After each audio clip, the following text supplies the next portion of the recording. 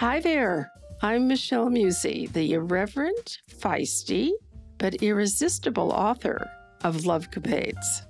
And I'm Sally Kaplan, Michelle's partner in crime as her editor and clever co-host on this audio adventure. Welcome, everyone, to the Lovecapades podcast. Welcome to episode 6 of the Lovecapades podcast. In episode 5, Michelle headed back to live in Italy for the third time. While there, she got a job, met yet another Italian lover, and had some very intriguing proposals. At the end of her stay, she had to decide what grad school to attend. Let's find out what wild things happen next.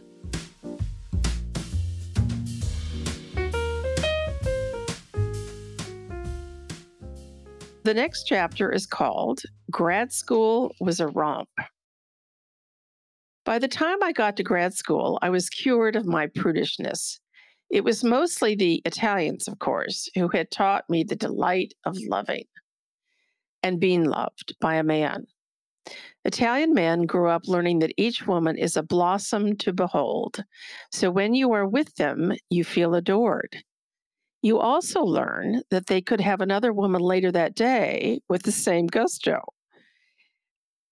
Yet it doesn't matter because in the now, you are a goddess. By the way, this is an outlook I've noticed is not shared by most American men.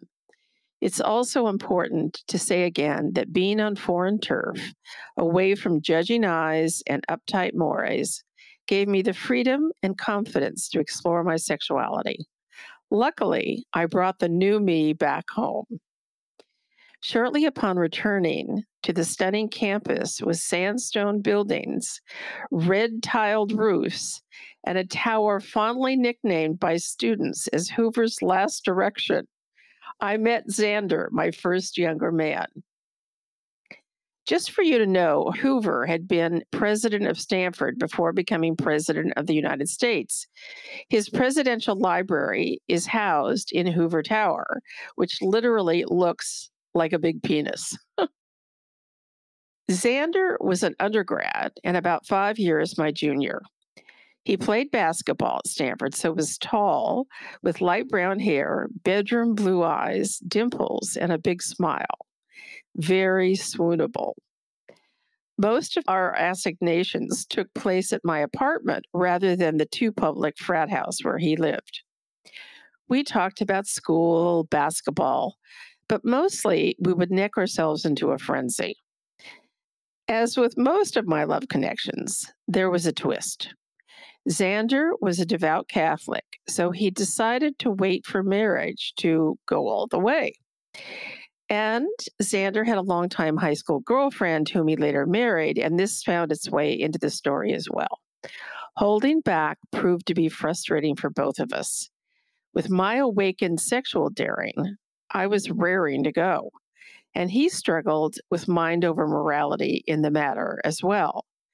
It did lead us to creative makeout sessions. One obsession that presented itself was Xander's fixation on feet, a real live foot fetish. Who can explain which body parts are a turn on? I benefited from a lot of foot massages during our hot and heavy huddles. And I was instructed emphatically to wear toenail polish at all times. Something I do to this day, often remembering fondly my nights with Xander. After a year or so, we drifted apart, although have remained Christmas card buddies to this day. Before moving on from this delicious memory, let me tuck in my first love bite, or what I think of as a tasty little embellishment to add zing to the story. Handsome Xander and I didn't have sex per se, but we got ourselves all worked up when we snuck off to see one of the very first and very infamous feature-length porn films called Behind the Green Door. Talk about erotic. It was hard to sit in that dark theater and not want to, jump his bones. If you're not familiar with this famous flick, Google it to learn all the shocking plot twists. It may get you worked up. As I recall my love history, it occurs to me that many of my lovecapades have recurring narratives. That is, they wind their way in and out of my life. What this suggests to me is that I must have been more lovable, more attractive than I realized. For me, learning that I am lovable has been a lifelong challenge. Realizing that I was actually quite beautiful has also been a revelation. When I look back at old photos of myself, I'm often stunned to note that I was very pretty, but I didn't believe I was pretty. Perhaps I was blinded to this by the fact that I've always had the burden of being plump. And, at least in this culture, that is supposed to be a turnoff. Let me say, this is not true in every society, as became clear during my trip to Egypt years later. But in America, until recently, being chubby was déclassé. And if you buy into that assumption, as I did, it totally undermines your confidence. This may explain why I often thought if a man liked me, there must be something wrong with him, a kind of I dare you to approach me attitude. This is not behavior which allows men to feel comfortable, except for those who like a challenge, of course. Thank heaven there were several of those throughout the years. Just such a character popped up on the radar screen one day while I was visiting the Bechtel International Center on the Stanford campus. This was a place where foreign students were welcomed, and I used to visit to get my international fix. During the late 1960s and early 1970s, the insurgent territory of Biafra was much in the news. It was a small rebel state in West Africa that had seceded from Nigeria. One of the princes from the Igbo tribe took a shine to me. His family obviously had enough pull to get him out of the danger at home and into Stanford. Here was the handsome black prince of rather noble stature and the blonde bombshell with a stubborn streak. We kind of had our own civil war, one could say. He wanted and expected that I would become his lover. Looking back, I wish I had gone along with the idea, to tell the truth, but at that time I wasn't liberated enough to partake. To be frank, at that point in my love evolution, I couldn't see myself having sex with a black man, even as gorgeous and regal as he was. A self-inflicted and retarded notion. By the time I had another chance at hot African sex was during a safari to Kenya and Tanzania years later. But by that time, AIDS was rampant on the continent, and I wasn't interested in chancing infection. Instead, our courting played itself out at the ping pong table at Bechtel, located on a sun-filled landing on the third floor. We had fierce battles. He was agile and accomplished, and I'd become an adept player in my backyard while pitted by my father against my younger brother. Always competitive in just about everything, I wanted to win as much as the prince did. The concept, popular with most women, of letting the man win to prop up his ego never entered my mind. I'd already decided I could take care of myself and didn't need to bend like a willow to ensnare a husband. After several rousing matches in a row, damp with exertion, he would again plead his case for sex, sex, sex. And I invariably said, no, no, no. Another one of those choices I'd like to have back again. Tisk, tisk, Michelle, no lamenting. The most significant liaison of this period was with a Southern Cal-looking blonde tennis player named Bo, and handsome he was. He was already a teacher, and I was studying to be one. My master teacher, who ran the reading lab at my alma mater, Menlo Atherton High School, was a practiced matchmaker. She made it her mission to get the two of us blonde teacher tennis players together. Fateful. Very fateful. Bo was a sexy guy, tall and lean with come-hither eyes, so it didn't take long for us to fall into bed. My bed.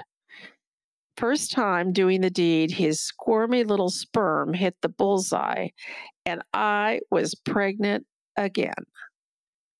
Something in the water at Stanford, I guess. No doubt you're wondering why I was having unprotected sex. I should have known better by that time, but I honestly don't recall why the major screw up, to use a bad pun. In any event, it was beyond distressing and terribly inconvenient. I still wasn't ready to raise a child on my own, so was destined for abortion number 2. I was 26 by that time, and it was easier to organize a D&C than it had been when I was 20. But it was still painful on many levels.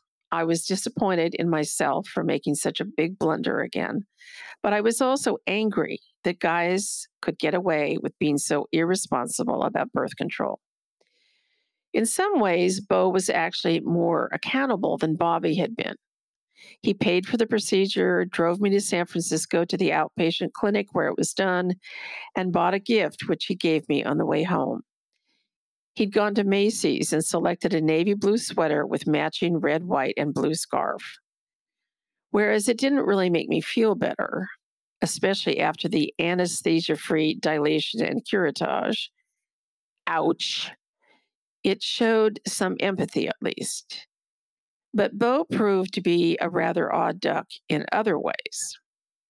We continued to date some after the unpleasant event, but his quirk was that after making love, he refused to stay in bed with me. Let's face it, after sex can be so much fun and so revealing, to say nothing of being loving. If it happened at his place, then he'd go to another bedroom, leaving me alone wondering what his problem was or what was wrong with me. At least in this instance, I concluded the dysfunction was his, not mine. For me, this was an important step forward in believing I was lovable, even if Bo didn't know how to show love. Once I'd finished my master's degree, Bo and I parted company. But as with so many of my affairs, he circled back later on. And that encounter proved to be another doozy. It makes me wonder about the quality of my screening ability. Truthfully, I think it's difficult to find the balance between saying yes, so not to block what's offered, versus saying no when you should say no. The next chapter is called The Teaching Years. Once gainfully employed as a high school English teacher in San Jose, I instantly did 2 things. I got my own apartment, a studio, still at the posh Oak Creek apartment complex where I had been living, right across from the Stanford Hospital. It was a large place filled with young, happening people, plus a lot of recently divorced types looking for action. Next, I went to the Datsun dealership and negotiated a great deal on a racy 240Z. I wanted red, but the closest they had was orange. Those were some sleek and sporty wheels with 4 on the floor. I loved zipping around in that car. During grad school, I had seriously taken up tennis. Racket sports had always been my thing. First ping pong, then badminton as an undergrad, and finally the bigger racket. The reason I delayed playing tennis until my 20s is that my BFF growing up, Patsy, was from a tennis family. Her mother had been a champion and taught the sport, so I didn't want to compete with that as a youngster. It's regrettable in some ways because I could have been quite good had I started earlier. Oak Creek had 3 tennis courts, and they were the hive to all the busy bees on campus. You'd wander down to the courts and easily find a pickup game, and in some cases, even get picked up. One day, I spied a good-looking guy who definitely knew how to wield his racket. He had bourbon-colored brown hair, smiling eyes, full lips, kissable lips, and an athletic body. It was quite the package, I'm just saying.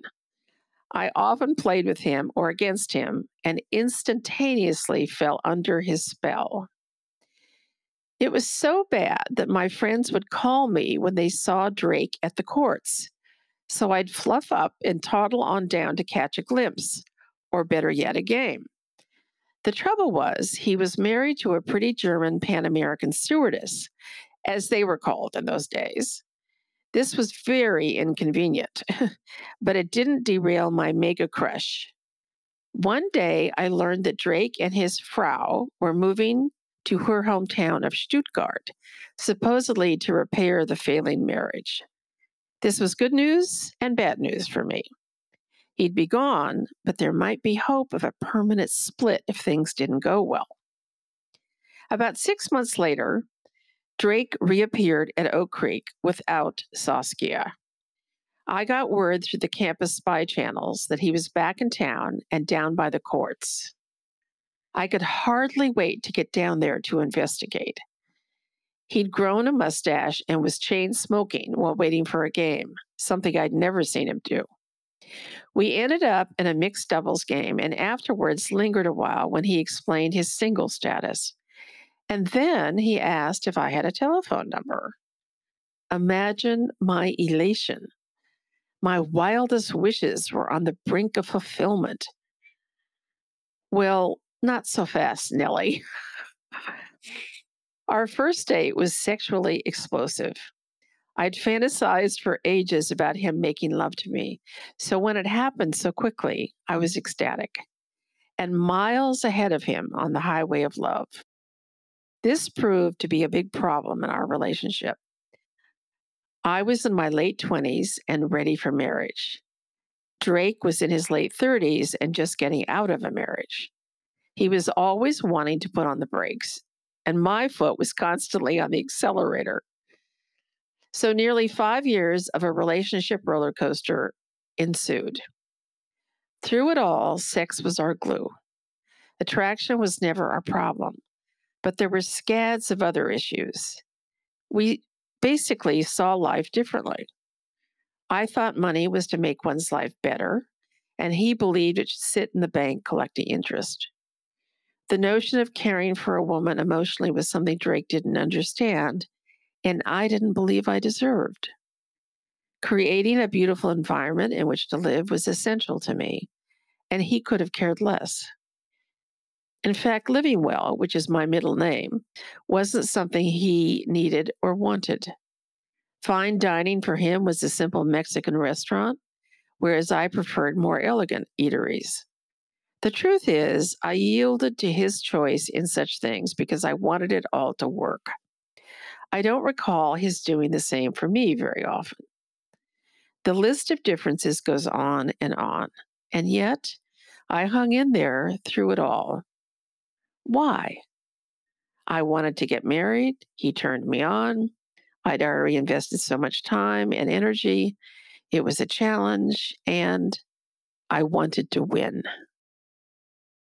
He stayed at Oak Creek for a while and eventually moved to San Francisco. On most weekends, I would drive up there and stay with him. By that time, I was teaching in San Jose, so had long commutes coming and going. For a break in our routine and to make his heart grow fonder, I booked a trip during spring break to the first Club Med in North America at Playa Blanca, Mexico. The American Express agent informed me that another single young woman named Gretchen from Oak Creek was going the same week. So she put us in touch, and we ended up rooming together and becoming lifelong friends to boot. That week was a wild ride. 2 blonde chicks on vacation in a place known for free love. A young, blonde, freckle-faced New Yorker targeted me as his squeeze for the week. David was his name, and he was both cute and charming. He chased me all over the sprawling beachside resort, but I unfortunately had slipped back into my coy mode. My heart was back with Drake. This is another decision I've always regretted, by the way. Why not Club Med sex with a lovely guy? Who knows what would have happened had I succumbed? I later learned that he had become a very successful banker with Chase Manhattan in New York City. Fantasizing about missed opportunities is such an intriguing mind game. Many years later, while visiting my dear friend Gretchen and her husband Marsh in their Montecito home, I made it a quest to track down David. My spycraft worked. He actually returned my phone call from his office in New York. Gretchen and I were in the Santa Barbara Neiman Marcus store in the shoe department when he rang my cell phone. Once I reminded him of who I was, the first question out of his mouth was, "Did we sleep together?" While laughing aloud, I had to confess lamely that we hadn't. Too bad, I thought once again. Too darned bad.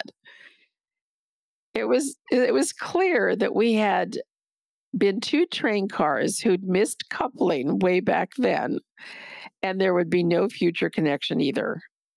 Así es la vida, as they say in Spanish. The other memorable thing that happened that week at Club Med would make a fall down funny movie scene. Every night after our daytime activities, Gretchen and I would appear at the bar with our puka bead necklaces in hand. These were the iconic wampum of Club Med. No money was permitted to change hands, just plastic pop beads. One evening, three handsome GOs approached us with much enthusiasm. GOs were the resort staff guys, or gentil organisateur in French. They were supposedly the ambassadors of the Club Med spirit, there to make sure the guests were having fun. After a lot of tequila and much persuasion, the trio of GOs convinced us to go back to their room. Once the door closed behind us, it took less than 60 seconds for the three of them to turn on mariachi music, don sombreros, totally disrobe, and jump up and down on the bed with their ding-dongs dancing like Mexican jumping beans. They obviously had practiced this routine many times. I'll never forget it. Instantly, the two of us wanted out of there. I headed for the door and somehow managed to get myself into the hallway. Gretch was close behind, but two of the bad boys had grabbed her, and she became taffy in a pulling contest, with me yanking as hard as I could to save my friend from an unwanted south-of-the-border baptism. Finally, she was freed, and we ran like the wind, far away from our GO admirers. My plan to make Drake's heart grow a little fonder seemed to work. A week after my return, he suggested I come live with him in San Francisco that summer during my teaching hiatus. This was definitely an upgrade in the commitment department. He had given up his career as a mortgage broker and had taken a low-level job at Golden Gate Park running the tennis shop. Who knows why he made that career decision? He'd slipped into a tennis bum mentality after his failed marriage. I, on the other hand, being an industrious young woman, found a temporary job at PG&E, of all places, once again serving as a secretary. It bears mentioning that in my era, women only had three real vocational choices apart from housewife, and those were teacher, nurse, or secretary. Thank God the culture has made tectonic shifts since then. You'll have to wait now until the next episode to find out what happens with the Michelle and Drake story.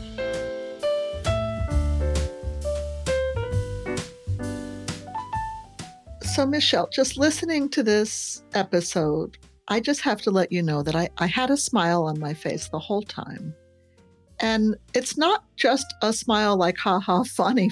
It's a smile with love and humor and warmth. And one of the things that I'm thinking about as I re-listen to this story, because of course I've read the whole thing before, is what a lovely character this young woman, Michelle, is growing into. on my heart. I mean, there's humor, but there's also such deep vulnerability. And this episode really shows that, your love for adventure, of course, is there, and one more adventure after another is described here.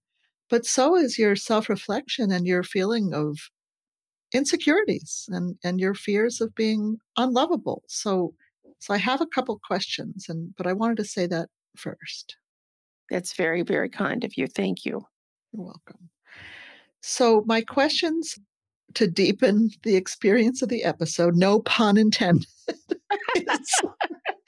Let's start at the top of what you began with, where you talk about Italian men who treat women, I think you said, like a blossom to behold. It was such a beautiful image. And that when they're with you, you feel adored. And then you go on to say, of course, they can go on to the next woman the same day later with the same gusto, but it doesn't matter because in the moment you're a goddess. Could you talk a little bit more about that? That's such a beautiful image. Well, I think it was the first time in my life that I began to understand that phenomenon. Latin men in general, and this is a stereotype, but I think there's a great deal of truth in it, whether they're Italian or French or South American, Mexican. Latin men are sort of groomed and raised and trained to adore women. Unless they're gay, which is a whole different story. But if they're straight guys, they are taught to sort of cherish women. And they approach each woman as if she is the blossom on a rose bush, the petal on a blossom.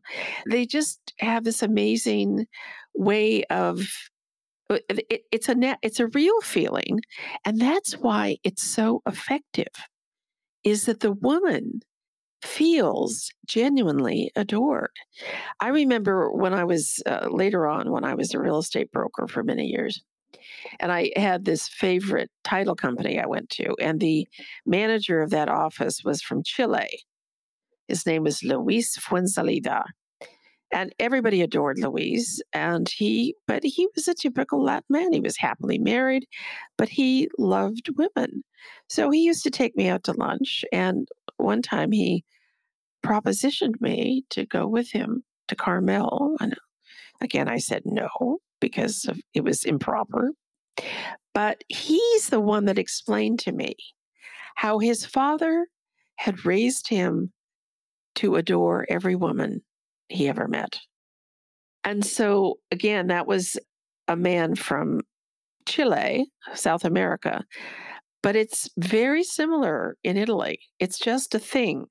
And again, I have not experienced in my life anyway that American men are raised that same way.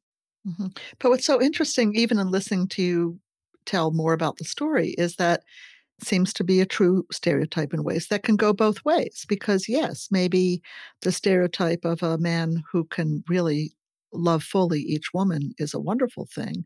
The fact is, each woman, so they could, right? So they could easily, like you said, and even admitted later that same day, go with another woman with the very same gusto. I just love that. I know. I mean, I saw it happen over and over. Yeah, over and over. But again, it wasn't like you felt betrayed or devastated because in the time you were with this man making love, you adored it and he adored you. And so he did it later. Who cared? It was like it was genuine in the moment. Well, I think that says more about you, though, that for you didn't care. I mean, many have been spurned by finding out that situation. Well, if I'd found out that Drake had been doing that on the side, I wouldn't have felt the same way at all. Right. So, maybe it had to do with being in Italy. Who knows? Anyway, the next part that hit me is just a funny anecdote, but you talk about Hoover's last erection as and when I that's so crazy. When I first heard it, because I've never seen it, I didn't realize that it was visual. I thought maybe a lot happened up in there, but no. No, have you never been to the Stanford campus? I've been there, but I don't know this Hoover's last erection place. Okay. Well, it's a very prominent structure on the campus. Oh, yes. It's a tall tower. Yes, yes. And it's a sandstone colored building, but at the top is this red tile roof, and the shape of it looks like a big friggin' penis. And it's a very famous building on the campus. And so Oh my God. Hoover's library is there, and there's a elevator where you can go to the top and look out over the campus. But all Stanford students from the beginning of time have called it Oh, Hoover's Last Erection. okay. Well, thank you for explaining that to me. It's like- and then, of course, the next part of the episode that goes into your encounter and relationship with this wonderful fellow called Xander. Did he really have a foot fetish? Is this for real? No, this is totally, totally for real. Absolutely. I mean, we would get together in my apartment and have these hot, wild necking sessions. And he would always go for my feet. And it was like he had this thing for my feet. And he literally and seriously said, I want you always to have toenail polish on. Oh my God. And so to this day, I always have pedicures. And when I look at my toes, I think of Xander. But what I also love about it is it didn't turn you off. He had this fetish, and that you weren't grossed out by it. You thought it was you seemed to be into it a little bit. Well, I mean, think about it, Sally. We all like certain body parts. I mean, like I adore baseball players' butts. They're the best. They are just the best. You're killing me. Okay. Well, and men, some men are tits man, some men are ass man, some, so who knows? True. So then the other thing about Xander that stood out though was, or did not stand out, is that you never went all the way. Watch it. Watch it. It's because of you, Michelle. I'm sorry, you get me going like this. But you never went all the way yet because of his Catholicism. However, what really hit me was how erotic and amazing your lovecapade was with him, even though it never got to that point. And I don't know, talk about that a little bit, because I feel like the era that I grew up in, which was kind of everybody expected to have sex young, and it was before AIDS and after birth control, we didn't take our time to enjoy lovemaking too much without the sex part. I think this is a great subject. So, foreplay is really almost as delicious, if not more delicious in some cases, than the actual act of having intercourse. And when you spend a long time kissing and fondling each other, and it is, and the kissing part, I just love to kiss, especially if the guy is a good kisser. So we had, these long sessions, and they were frustrating too, because, you'd get to the point where you'd want to finish it off, and he wouldn't. And he wouldn't. He was very staunch in his determination to be a virgin when he got married. So sad but true. And the time that we went to see Behind the Green Door. Oh my God. Which is the most erotic, hot, steamy movie. People, if you haven't seen it, watch it. And we went to this movie. Of course, it's a big, dark theater with a big screen, and the most astonishing things are going on the screen. And I mean, I really, really wanted to get it on then. So when you were describing going to that movie, which I've heard, but I haven't seen, by the way, you actually insert it in this thing you call a love bite, I think. And I wonder if you can tell us a little bit more. What the heck is a love bite? Okay, well, this is kind of important, because when I was writing the book, I identified about 20 of these little asides, these little embellishments, these little storylines that kind of fluffed out what was going on in the scene or with the character. And the way I envisioned it was they would be in the margin of the pages, and they would have a heart around them. Mm-hmm. And so I love the word love bite, but they're just like little, how can I say, just little delightful snippets that more fully explain the relationships I'm having. So we're going to look forward to more, right? Yeah, so this was the very first love bite was with Xander, and there will be 19 or so more later on. Great, great. I look forward. So then this elegant African prince story. Oh my God. First of all, it's just beautifully described, and I can see the competition between you. It's a very rich segment of your story. But I want you to take us a little bit more to the mores of that time because you, as a grown woman looking back at this episode, seem to really regret you did not partake. Yet, tell us what was going on at the time around black white intermarriage and interrelations and stuff. Well, again, I was just on the cusp of everything, breaking out. And I was raised, of course, to only imagine being with a white man.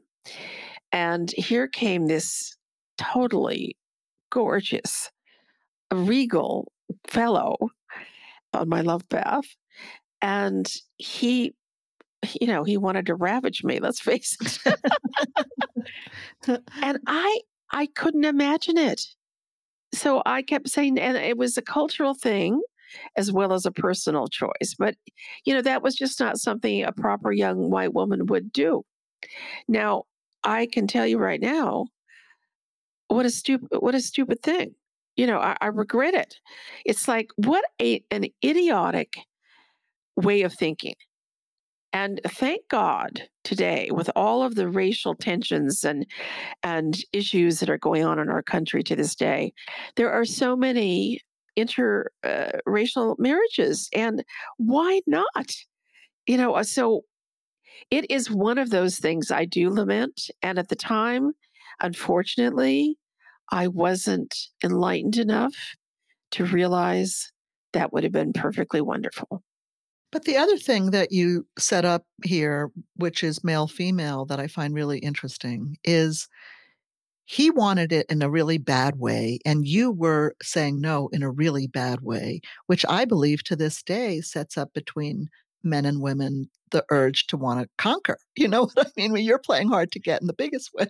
And the fact that you acted it out on the ping pong table is just, it's so delightful. You can really see it.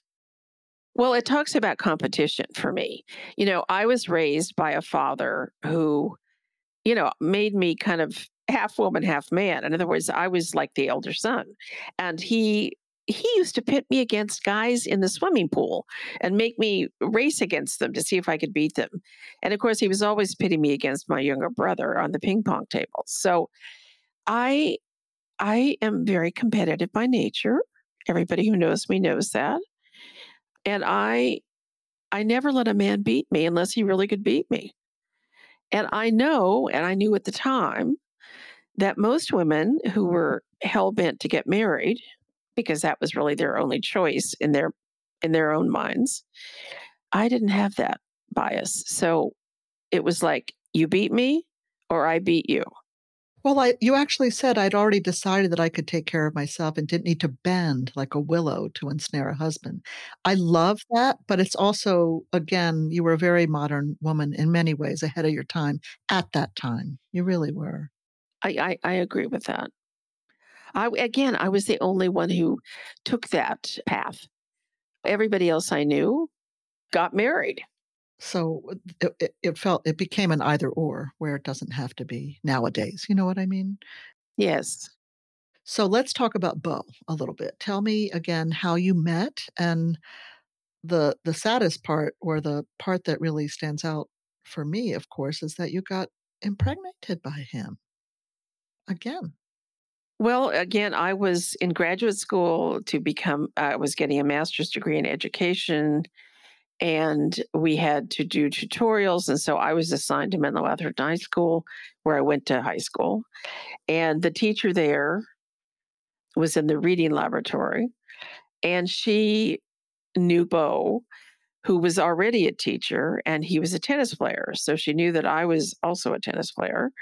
And so she was determined to get Michelle and Bo together. And so she introduced us, and we dated briefly. And then very quickly, to bed we went.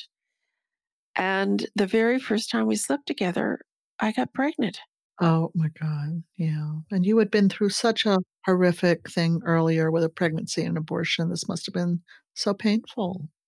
Well, and again, it was, yeah, exactly. It was Stanford. I was a senior at Stanford the first time, and here I'm in grad school. And so I still wasn't, as I said in the book, I still wasn't ready to raise a child alone. So number two, abortion, although it was much easier to get one at that point. Right. Another thing that really hit me from the section about Beau was I think you mentioned that he, after making love with you, would not stay in bed after.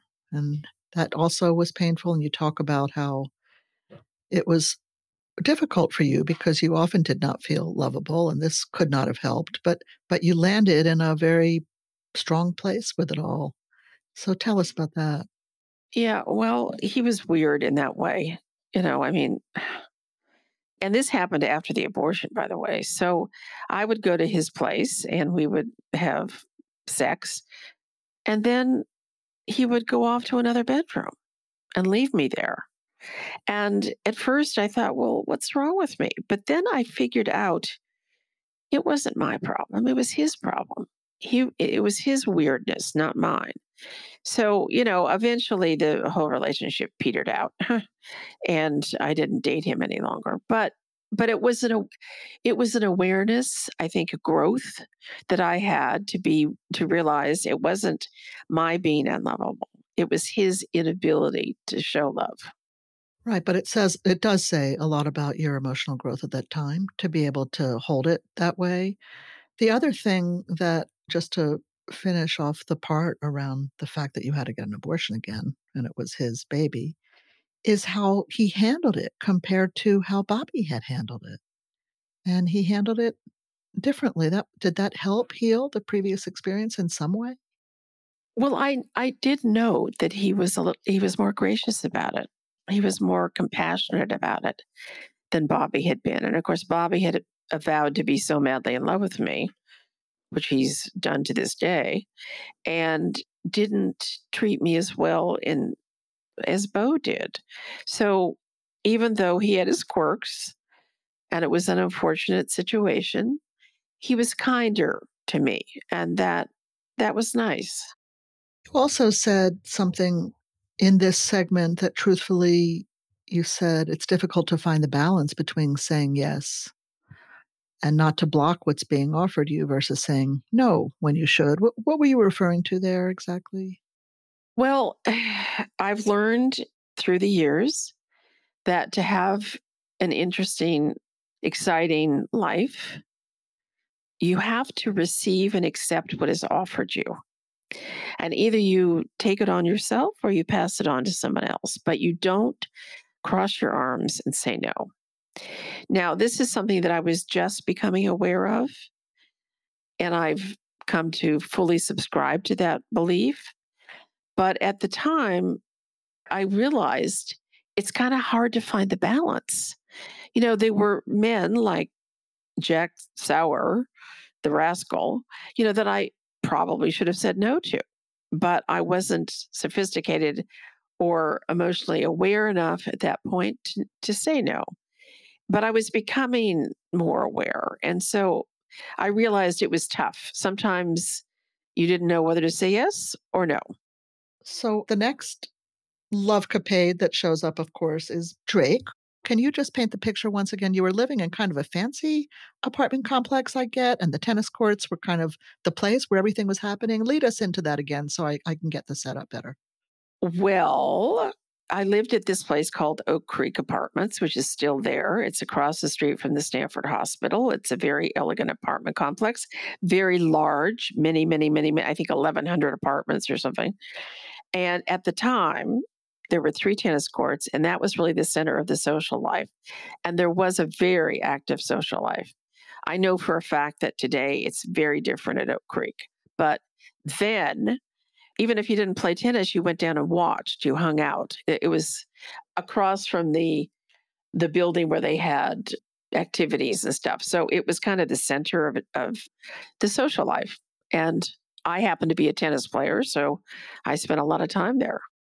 The chapter that you read to us moves on to your meeting of Drake, who I believe you said was married at the time you met him, but your crush was big. So tell me a little bit about that first meeting with him. Oh my gosh. Yeah. Well, he was gorgeous and also a nice guy. He was one of those people that everybody liked. Okay. Nice guy, gorgeous, played tennis well. And here he was living at Oak Creek with his wife, who was this beautiful blonde German girl who flew for Pan American. But he was always down at the tennis courts. And so I was there a lot as well. And I had the biggest crush on him. And it was, a little bit, not just a little bit, it was a lot frustrating because he was a married guy. So then he turns out they were having trouble in their marriage. So they moved back to Germany, to Stuttgart, where she was from. And ostensibly, it was to patch up the marriage and see if they could work it out. And 6 months later, he reappeared. And I was over the moon because we started to date. Well, not only did he reappear, but he was clearly interested in you too, which is very convenient finally. Yeah, it was nice. You said something interesting in this section, which is you were very far apart in some ways. Like he was just out of a marriage, 10 years older than you. You were at the age where you were really ready to marry and wanted that. Yet you had this amazing sexual connection that was explosive in your words and and that became the glue of your relationship. But other things were not as a par on the same par. And if you could speak a little bit about that, your love for luxury, or I'm using the wrong word, but your love for certain things, and he couldn't care less. Can you talk about that a little bit? Well, bottom line, if I'm to summarize this relationship, he and I, were very attracted to one another. I liked spending time with him because he was gorgeous and I was hot to trot. And yet, when I look back, we were very different in the way we saw life. I'm a person who sees life is my oyster. I'm a bigger than life character with a lot of joie de vivre. He was a nice guy, but he saw the world in much smaller terms. And he had a thing about money. He hoarded money, whereas I thought money was to embellish your life. So we were very different. And yet I hung in there for years. And I wonder to this, I often have wondered and still do wonder to a degree why I did, but there are reasons that I hung in there. And I bring up a question around that hanging in there, and it's really around painting a picture of what those times were like. I mean, isn't it true that I'm gonna use the word that was used then, the old maid phenomenon for young women was very, very strong. If you weren't married by a certain age, you felt less than. Is that true? Can you talk about that a little? Yes, absolutely. And it was really hard for me because I'd made this decision to be an independent woman, to pursue my own dreams, and not to have to hook up with a man to make my life fulfilling. I already made that decision. It was ahead of the curve because the other part of us, even me as a young girl and a woman, was that you had to get married or you were, quote, an old maid. And that had a horrible, horrible stigma around it. And, in my late 20s, which is when I started to date Drake, I was, getting into the old maid territory. And I, so I had that was a propellant. That was a motivation for me to hang in there because I wanted to be married, even though I also wanted to be independent. Right, well, it does make me wonder, Michelle, if you were born in a different time, if things would have gone differently. You know what I mean? Yeah, I mean, especially your feeling about yourself, because the other thing that you speak about with Drake was that the notion of caring for a woman emotionally was something he didn't understand, and side by side that, I think you said, and you didn't believe that you deserved, so that stigma must have really gotten inside you, in a big way. Yeah. It did. It was difficult. So then the next segment that you read to us, which is, slamming 180 degrees in the other direction of humor and fun and silliness, is you go to Club Med, oh my God, and you meet this lovely guy named David who's chasing after you, who you chose at the time not to partake in. What was going on with you that you didn't partake with David? Oh, geez. It's another one of those, what the hell was I thinking moments. It's like he was literally adorable and obviously accomplished as I later found out. And I used to remember he would knock on our little room, our little hut room, and he just wanted me. He wanted me. He chased me all over the place. And I was nice to him, but I wasn't going for it. And the rationalization I gave myself at the time is, well, I'm in love with Drake. Well, what a Dunsberger. It's like he was, and then years later when I tracked him down and the first thing out of his mouth is, did we sleep together? I mean, that just cracked me up. That's fabulous. But also, you were still trying to get something going with Drake. You couldn't stop thinking about him. So in fairness, at the time. Well, it's like we were a couple. We were an important couple. And, you don't just go off on vacation and sleep with the guy who chases you. However, you were going to Club Med to do what? To To have fun, to have a and vacation. yeah, and as you said, to make his heart grow fonder. No, I did not go with the intention of sleeping around. No, no, no, and to make his heart grow fonder. Oh, that was the whole, yeah. Well, I was going on vacation, but I also was aware that, he might miss me and that might help our cause. Right. And what about the friggin' incident with the guys who take you and do their little mariachi naked dance? That you say it's like a scene out of a movie. That is one of the most hilarious things I've ever seen in my head or heard about. It's like, Well, what, Sally, what can I tell you? It was literally hysterical on every level. And it happened so quickly. These guys had it down to a science. I say in the book it was 60 seconds, and I'm not kidding. Once we were in their room, they had hats on, music going. They had all their clothes off, jumping up and down on the bed with their ding dongs flapping in the wind. oh my god. Even even hearing you describe it now, I'm sorry, I'm sorry, I'm sorry. But but then also that you got out easy. It sounds like there was this taffy pull with your friend Gretch, but it never sounded like you were terrified.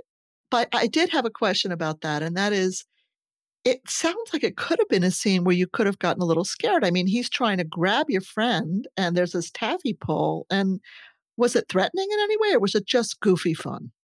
No, there was an element of panic, I would say. Panic because we wanted to get the hell out of there, and I was able to get out in the hallway, but Gretchen, two of them grabbed her, and had a hold of another part of her, and we were, both exerting as much strength as we could, and finally they released her and we ran like the wind. So it was, no, there was a moment where we were panicked. Yeah, so but it's funny, but there's also this element of threat there that I find intriguing. It's mostly funny. It's mostly funny, yes. Well, clearly mostly funny. Then you came home from your vacation at Club Med, and you hook up with Drake again, and it's interesting because you're an industrious woman. You immediately found a temporary job at PG&E as a secretary, and what did you say? Did you say that he had become like a tennis bum? Is that true? Well, he had been a mortgage broker. He had been very successful. He owned 10 rental properties. And then he came back after the breakup with Saskia and he kind of went into kickback mode, I guess. And he decided to work in the tennis shop at Golden Gate Park. And that led him later to open his own tennis store. But to me, it was very odd. And at the time, though, you said your plan to make Drake's heart grow a little fonder by going away seemed to work because you actually moved in with him, right? Well, I just moved in the summer. Oh, got it. Yeah, he invited me to come live with him in San Francisco because you have, 2.5 months off as a teacher. So I lived with him then, and then I went back to my studio apartment at Oak Creek when the school year started. Understood. But still, the relationship was continuing.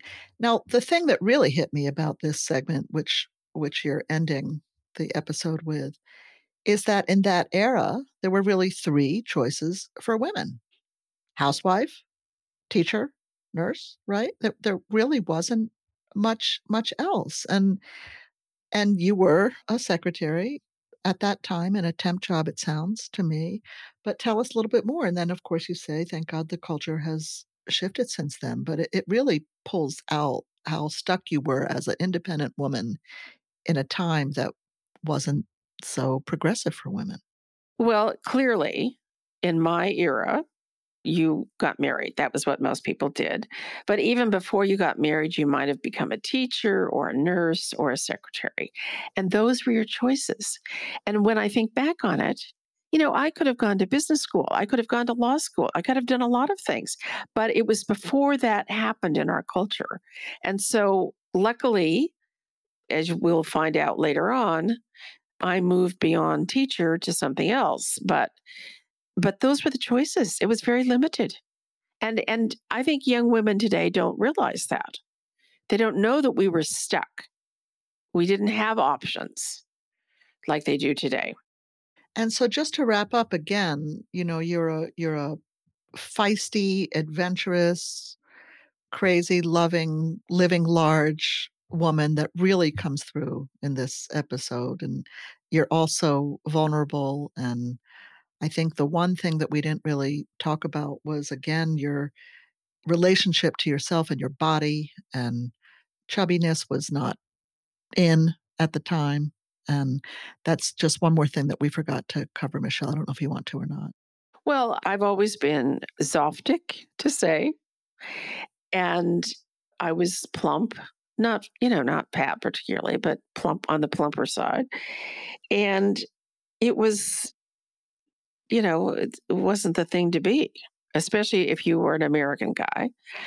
So, and I think I inflated it in my mind more because obviously men were attracted to me from all these stories. I mean, I could have figured out that whatever plumpness I had wasn't really an impediment to men wanting to be with me. So, but it was a sensitive area. Let's just put it that way. And I had many experiences where it was difficult. And it led to in this arena, and this is kind of important to say. In most arenas, I had all the confidence in the world.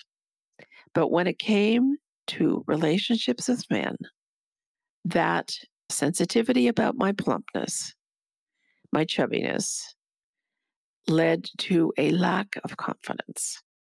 So I think that is a poignant place to leave this, but it is something that I've dealt with my entire life. Okay, well, I can't wait to hear where your love capades take you next. Well, in the next episode, we'll find out what happened with Michelle and Drake. Oh my God, okay. Okay. Anyway, thank you. See you next time. See you next time.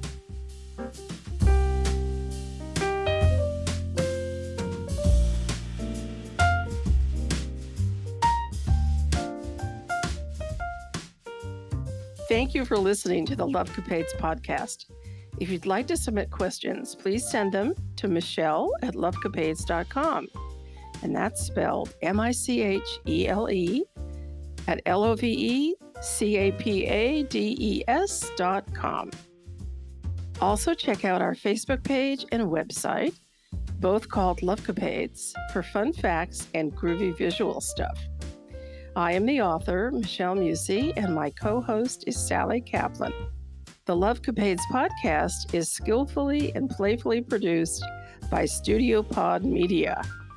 You can find them at studiopodsf.com.